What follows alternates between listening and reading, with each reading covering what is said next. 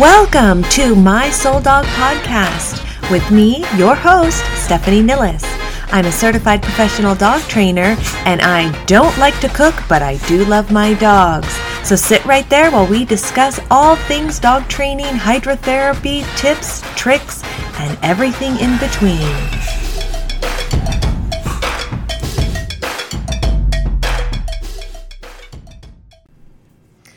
Hello, and thank you for joining me on my very first podcast. This is crazy. It was just a idea that was inspired by my best friend Sarah, and we were talking about it, and I thought, oh, what the heck, let's just do it. So here we are, the very first podcast. And I thought with it being the first, it would be proper to introduce myself and tell you a little bit of a backstory of how I even got into dog training. So again, my name is Stephanie, and I'm a certified professional dog trainer, and I live in Washington State. I was born and raised here, but I did leave for a while and then ended up coming back. So when I graduated high school from a very small town, I was debating between going into education, being a teacher, or going into accounting. I did love accounting in that everything made sense. There were rows, there were columns. I loved using a mechanical pencil with the a separate retractable eraser. Oh my goodness, that was just amazing. I am a total office supply geek, so that was really intriguing to me. But I did end up going the teacher route. I have this creative side about me, and so that seemed like a really good choice. And summer's off, right? So I went to school and got my degree in education, and I started teaching out on an Air Force base.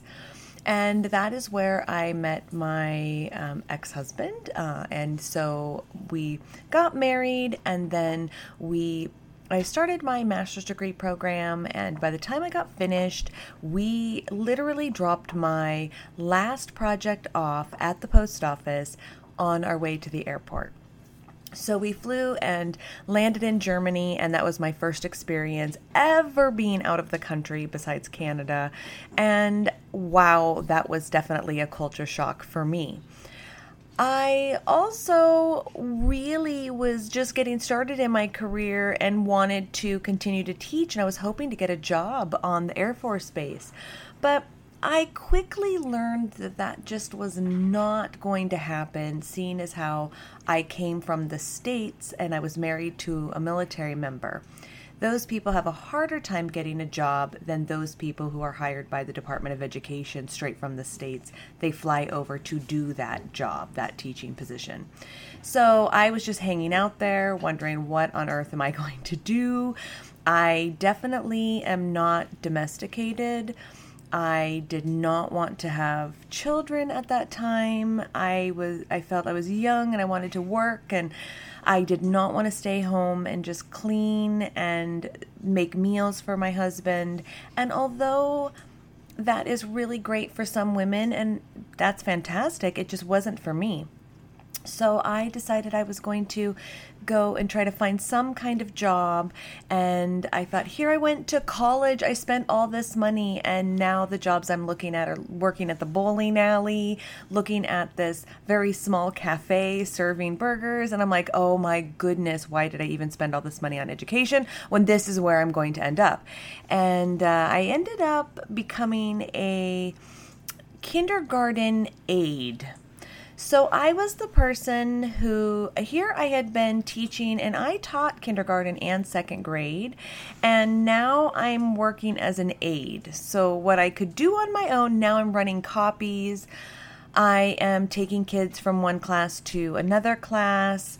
There was no thought involved in what I was doing, and I was bored out of my mind. I was quite miserable.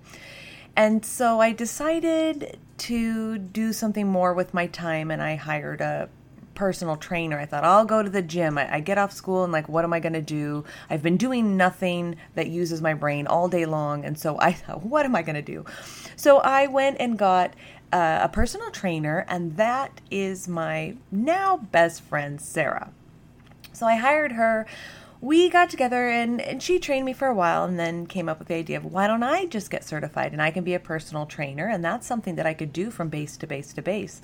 So I did. I went and became a personal trainer, and we together started this boot camp on the Air Force Base, and people would come to our boot camp and we'd run these classes. And that is not a far stretch from teaching classes, whether it be children. I was teaching fitness classes, so I was definitely keeping that same thread throughout my professions. And we did really well, and we had lots of fun. We could be really creative. There were so much laughter and music, and it was just so much fun. And then, like the military life goes, she moved away, and then eventually I moved away, and we ended up in Kansas. So my friend was elsewhere in the United States. I was in Kansas, and it was like, oh my goodness, I'm in Kansas. I don't recommend it at all. Although the people were really, really lovely there. Wow, it was quite a shock living there. I thought, oh my gosh, it's so flat. It's so flat here. And I was really worried, like I wouldn't go into the lakes and anything, because I thought, oh, that's not an actual lake. Like you just dug a hole and put water in it. Like that's not a real lake. So, and it's a funky color. Like I'm not going in that. So anyway, I was pretty bored when I was in Kansas. At that time, because I had come from the fitness background, I was running marathons. And so I always said, when I get back to the United States, I'm getting myself a running companion. I'm going to get myself a dog who can run the distance that I need for training. And I also thought when I'd go back to the States, I would just return back to teaching. That seemed very reasonable. So I was looking into getting a dog that could run the miles with me, and I was looking into getting a teaching job there at one of the local schools. Well, I ended up finding a Weimaraner at the shelter, and I thought, oh, that's perfect. I did all my research of what the dog that would be best for running, could go the miles, not get overheated. And so I was like, oh my gosh, there's one of them. She's at the shelter. So we raced down there and got her, brought her home. And I got a position teaching at one of the local schools. It was a very, very low income school. And I was hired after the school year started. I would need to do some extra education because the certificates, your degree does not transfer. You can't just teach anywhere. So I said, okay, that's fine. If you hire me, I'll go and do the recommended curriculum to get a teaching certificate in Kansas while we're here. And so I was hired after the school year started. It was the day I was supposed to come and start. And I walked in and they said, this is where your classroom's going to be. And when I looked inside, there was nothing in there. Nothing. I mean, literally, there weren't desks. There was not a roster. I didn't even know what kids were coming. I didn't have books. I didn't have paper. I didn't have pens. It was an empty classroom. So I raced to the office and I'm like, I don't have anything. The kids are coming in 20 minutes. I have nothing. Are you kidding me? I have nothing. And so they said, oh, well, you can borrow these desks from other teachers. And so I'm like, what? So I raced down and I was like, hey, my name is Stephanie. I just got hired here. I need a desk. And they said that you had extras. And can I get some desks? Because the kids are coming in 20 minutes. And they're like, yeah, you can have those 3 desks in the corner. So I grabbed the desk. I'm running down the hall with these desks. So needless to say, we were in Kansas in the summer. I'm racing up and down with these desks in the hallway. I was sweating profusely. I was sweating so much. I'm like, this is just crazy. So I started teaching there. I got all the desks in and it was absolutely a mess. It was an absolute disaster. And I thought, this is just nuts because I really prided myself on my ability to teach classes. I was really good at it. It just came naturally to me. And so I had great classroom management. I mean, this was my jam. I was good.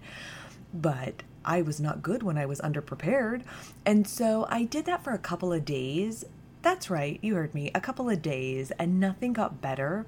I still was so, it was an absolute mess. And so I was like, I'm not putting up with this, because if this is how it's starting, I just do not see this getting any better. I'm getting no support from the staff. So I thought, I'm out of here. I quit that. I've never quit anything in my life. I had never in my life. I was a hanger-oner. Boy, I grew up, if you start something, you're going to finish it. And that day I took a turn and I quit. I walked out. I said, I'm not doing this. And then I ended up back at home. Well, what does one do at home? Because again, I'm not domestic. And I thought, oh, rats. Now I've gotten myself back in the home and I've got this Weimaraner. So I'm running my miles with her and she's crazy. I was like, oh my gosh, I realized how you got yourself in the shelter in the first place, because you're nuts. And so I thought, okay, I started doing some Google searches, and there was a rescue in town, and I thought, well, I'll volunteer my time there because I can't just sit in this house all day long. I need to do something. So I volunteered my time there. Well, this place it was a rescue, but it was very, very close to a hoarding situation. There were some gray lines for sure.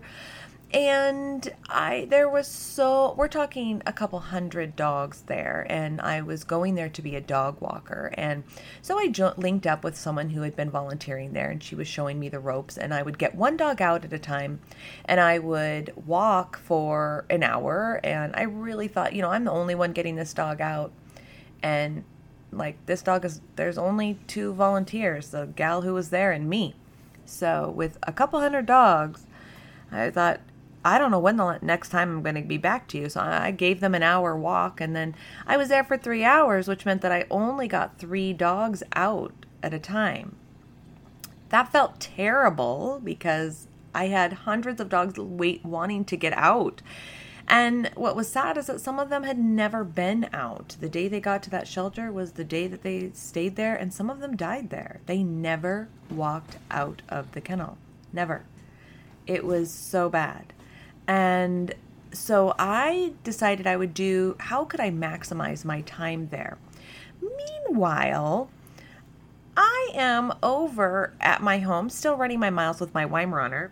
And I thought, oh my gosh, she's so crazy. She's pulling on the leash and I don't know how to fix this. And it is quite not fun. It was not fun with her. So I called up a trainer and he came to the house. And he was there for an hour and he was teaching me all the things to do with her. And I was so blown away. And I kicked myself because I thought, oh my goodness, he's doing nothing different than what I did with the 5-year-olds that I was teaching in kindergarten. So much of what he is doing is exactly what I did in the classroom. Why did I not think of this? I had no idea that they were nearly the same. Nearly the same. So he left and I was like, oh my gosh, he's making money at this. I paid him. This is all he does. He makes money at this? You're telling me that I can work with dogs and make an income? Oh, I'm so doing this. I am so doing this. This sounds fantastic. So I then decided I'm going to be a dog trainer. I know nothing about doing it, but darn it, I'm going to go do this. So I was then volunteering at the shelter, and I'm trying to figure out these things of how I can maximize my time there with how many dogs are there and how much it's lacking in volunteers. And I was over here going, I'm going to make a career change. I'm going to be a dog trainer. And so I then enrolled in some obedience classes in town. And I then was learning, I was taking my dog there and we were practicing and I was learning some things in those classes. And then I also got involved in some programs that were from Best Friends Animal Rescue. They're in Colorado. and they have a program called Dogs Playing for Life. It was in the very beginning stages of when they started it, and I downloaded their program, and I thought, I'm going to teach these dogs at the shelter how to do play groups, because I had learned that if you do a play group, a 20-minute play group equates a 2-hour walk, but you're getting out multiple dogs at a time. So that could maximize my time there. So I ended up doing play groups at the shelter. I figured out who could play together, who could not play with anyone, who were the seniors that just wanted to meander around, who were the chasers, who were the wrestlers, who was who. And I was then able to get 8 dogs out in an hour. So that would, if I was there for 3 hours, I'm getting 24 dogs out, and then I could tell other people how to do it and try to get volunteers. And so I was really trying to build up this program there. And also, I was trying to learn how to do some dog training and do not only play groups, but also some obedience stuff. So then I would go not only practice with my dog, what I'd learn in my obedience classes, I would read books and I would read articles, and I would go then and practice on these shelter dogs, because I thought, well, you guys have nothing else to do. And they were so forgiving if I messed up. I would try and I'm like, well, that's not working. They're not learning anything. I'd go back and reevaluate. I'd study some more. I'd come back. I would practice. They'd get it. And I'm like, oh my goodness. So if I could show the public what these dogs know and what they can do, I might be able to get them a home. That might be the thing that is attractive enough to get them a home, and they can get out of this hellhole that they live in. So I really honed my skills that way. These rescue dogs just absolutely helped me learn. They were pinnacle they were stepping stone. They were just my foundation for where I am today. I am so grateful for those dogs. They just really hold a special place in my heart. And so then as I was building this up and I was running the playgroups and I was getting better and better at it, I then went to my classes with my dog, my obedience classes, and they didn't have Saturday classes. And so I asked the person who ran the business, I said, would you ever be interested? I've been here for quite some time, and I used to teach classes, and I think I got a good grasp on this. Would you be willing to let me teach Saturday classes, since she went and did other things with her dog, search and rescue and those kinds of things? And so I said, well, I'll stay and teach obedience classes. Oh, you get some money, I get some money, and I get the practice. And she was very agreeable to that. So I started teaching the Saturday classes. And so once I was doing that for a while, then it was time in the military. It's time to move again. And we were actually retiring. And so moved to Washington State. And that is where I decided, well, now I'm a dog trainer and I'm going to open up my own. I had been working under someone else's name, and now I'm going to open up my own. And so when I moved back home, then that is what I did. And I've been doing it ever since. It has been the absolute best thing that I've ever done. I never, ever, ever thought that this is what I would do, but look at me now. And from here, it's just this playground where I've just been expanding. I've gotten to be hydrotherapy certified, so swimming dogs. I built out my own pool. We'll talk about that in episodes. And now to this day, it's me and the dogs and my wonderful human Warren. I since got rid of the husband and added Warren to the mix, and we are just living happy in our teeny tiny home that I tend to fill with dogs. Yeah, it's me. I'm the one. I fill them with dogs. So I'm heavily involved in rescue, and I have my own dogs, and I've become really well versed in degenerative myelopathy. And that is a disease that we'll talk about in these podcasts. And so there's so much more. There are so many topics, so much I want to share, that I hope these things will become helpful to you, entertaining to you. Always feel free to ask questions. So anyway, I just am really excited about this podcast and having it be just this platform where we can just be honest, truthful, fun, enjoyable. There's enough crap going on in this world, and this is just going to be a safe place where we can just enjoy one another's company and enjoy our dogs and learn things to do with our dogs. So sit right there. I will be back for the next episode, and I just really look forward to our time together. Have a wonderful day.